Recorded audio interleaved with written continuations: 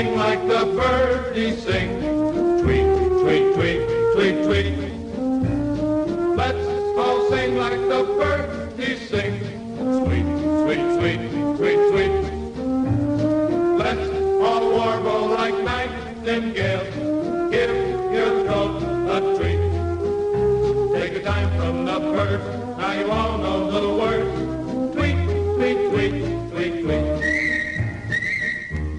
Hello again out there in Birdland. It's Anson Tibbetts along with Chip Darmstadt. Welcome to your weekend edition of For the Birds as we, approach good old July. Believe it or not, we're headed to July. Yeah. That means summer's almost over? Yeah, well, I get nervous around July 4th, so... The leaves haven't started turning yet. No, absolutely not. No, I think we got a little bit more to go, and we've had one day of sunshine, one day of rain. It seems like we're in a pattern like that. Yeah. So anyway, we thought we might talk about Orioles. I haven't seen a Baltimore Oriole in a long time, but I know they're out there. Yeah, it's funny. They're, in the right habitat. They're a common bird. I haven't seen them recently either, but I led a bird walk at Berlin Pond last month, and I think we saw 3 pairs at the south end of Berlin Pond. There were at least 3 males, and one male, I think maybe I talked about this on another show, was invading the territory of another and seemed to be stealing nesting material from the nest they were building.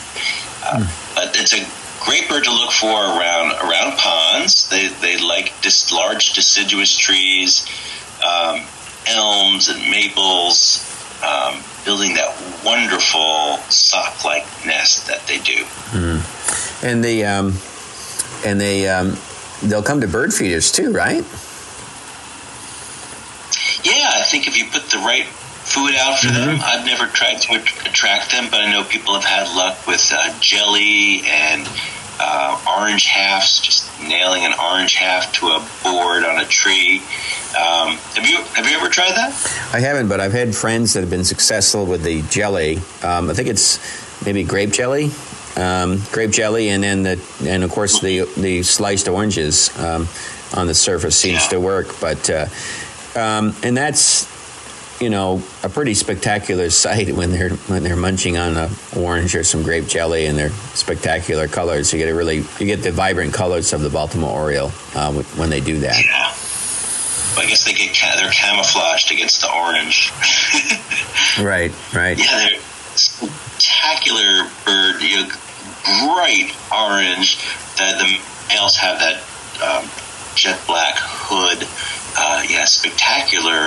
Spectacular bird, and you can spot them a million miles away. If they are in the area and you see one flying, nothing else in Vermont, is bright orange like a Baltimore Oriole.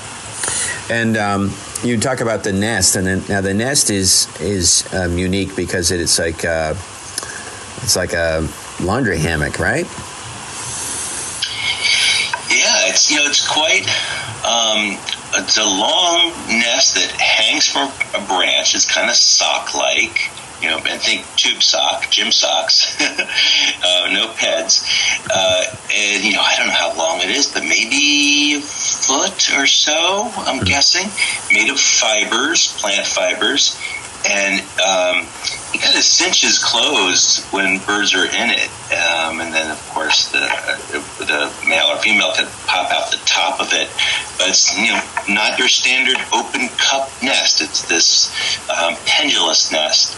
And the best way to describe it, I think, is a sock. And, there are relatives of the Baltimore Oriole in the tropics called oropendulas, and they build a similar nest, but their nest is about 4 feet long, and they're much bigger birds. They're probably 4 times the size of a Baltimore Oriole, but they build this basic kind of nest, long sock-like nest, but they're tremendously long, 4 feet long maybe. It's kind of like the socks when I go on vacation when I have them up to my knees with my shorts, right? Yes, exactly. Very, very long. So that's the Baltimore Oriole. People may know them from the baseball club that's not doing so well these days and has kind of been in a rut for a few years. But they're spectacular uniforms, though. The logo of the Baltimore Oriole is very prevalent. There needs to be an Orchard Oriole baseball team, though, because there is another Oriole in Vermont. Our Orchard Oriole, which is much less conspicuous and much less common in Vermont. The Orchard Oriole, would we find it in the orchard? Yeah, you could. Yeah, it's it's a more southern species and more in the Midwest, but they are in the Connecticut River Valley in Vermont and the Champlain Valley, and they go up through the Champlain Islands. Never in the numbers that you see Baltimore Oriole, and much less conspicuous.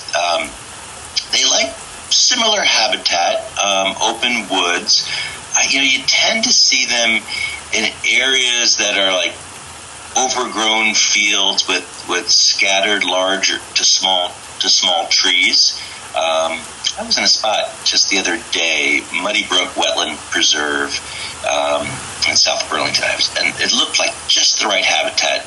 There's a wetland, there were scattered small trees, some big trees, like perfect habitat for an orchard oriole.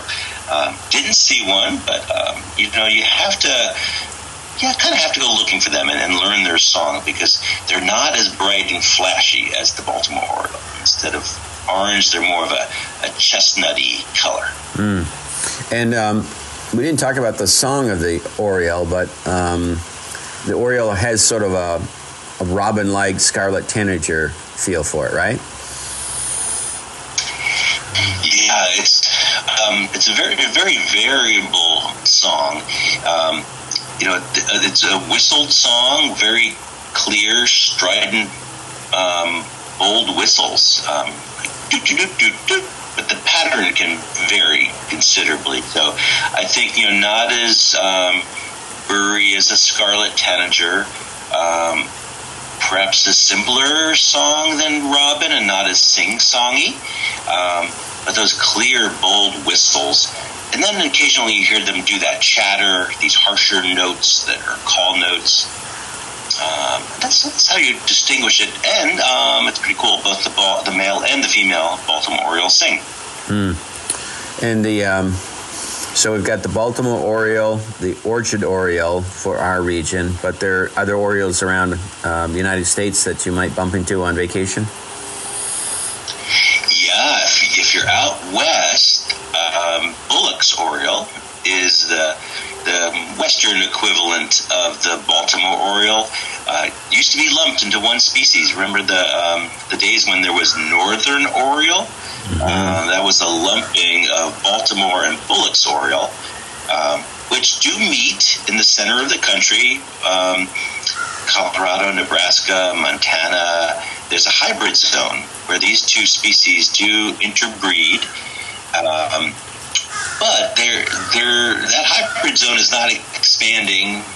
Scientists think it's actually moving west, but it's unlike some species like golden-winged warbler and blue-winged warbler that seem to be re-merging into one species. They're not they haven't been separated very long as distinct species. The Baltimore and Bullock seem to be, genetically different enough that they are not likely to collapse, if that's the right word, back into one species, even though they do hybridize out in the Midwest. Cool stuff. All right. So it's been an Oriole weekend on the For the Bird Show. Enjoy the last days of June as we get ready for July. And we'll have more, bird chatter next weekend. So we got to fly out of here for this weekend. I'm Anson Tebbets. I'm Chip Darmstadt. For the birds. Let's all sing like the birdies sing. Tweet, tweet, tweet, tweet, tweet. Let's all sing like the birdies sing. Sweet, sweet, sweet, sweet, sweet. Let's all warble like nightingales.